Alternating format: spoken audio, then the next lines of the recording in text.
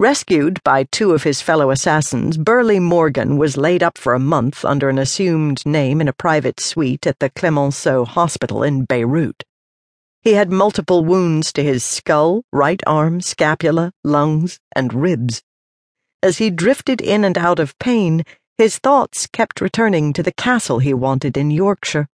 He could see it clearly in his mind, standing on a green hill, its turrets tall and walls formidable. He had planned to use his share of the proceeds from selling the cuneiform tablet to buy it. When his headaches stopped, Morgan flew to Cairo, to a secret pied-à-terre on an island in the middle of the Nile River. His flat was on the 20th floor. In the bedroom, he unpacked. Then he went out to the balcony to enjoy the view. He did not understand loneliness, could not abide complaining, and deep in his scarred soul knew a professional assassin had no business with beliefs.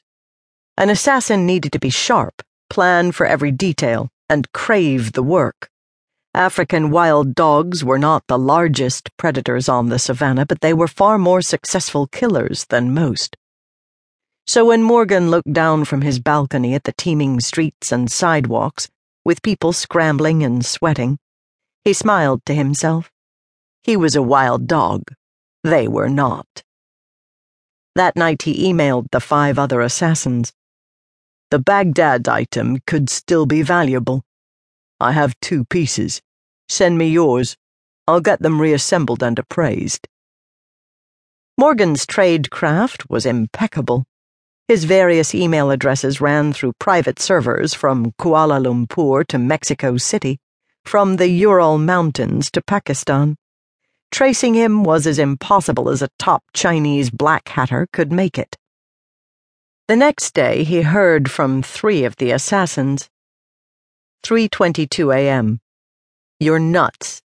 The general said it was worth millions because it was an ancient artifact. Now it's just a pile of rocks. 8:03 a.m. I'll give you my pieces if you wire me $250,000 holding money.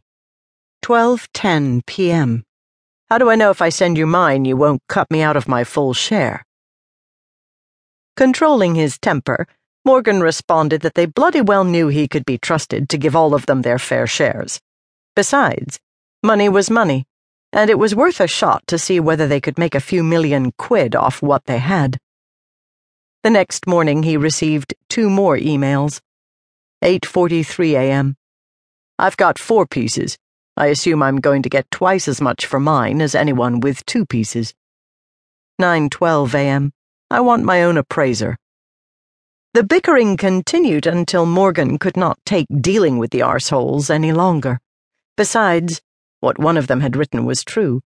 The tablet in pieces could be worthless.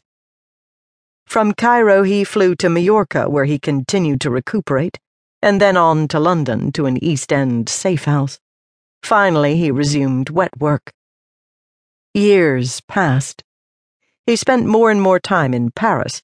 He bought himself a brand-new sapphire blue Cobra MK6 gull-wing sports car and hooked up with a lively blonde who lived on the Rue des Fossés Saint-Bernard. Her name was Béatrice. She was in her 50s, and she was hot. They were an odd-looking couple. He was in his mid-70s, skinny, and as wrinkled as a gorilla. He was also strangely happy. In January, Béatrice and he were sitting together in front of her fireplace, enjoying the warm flames and listening to blues music, when he checked his email. One had just arrived from an anonymous sender, addressed to 6 assassins. As he read the names, a chill crawled up his spine. It was the 6 of them who had heisted the ancient tablet. The sender knew far too much about them, including past employers. The information was incendiary. Béatrice was staring at him.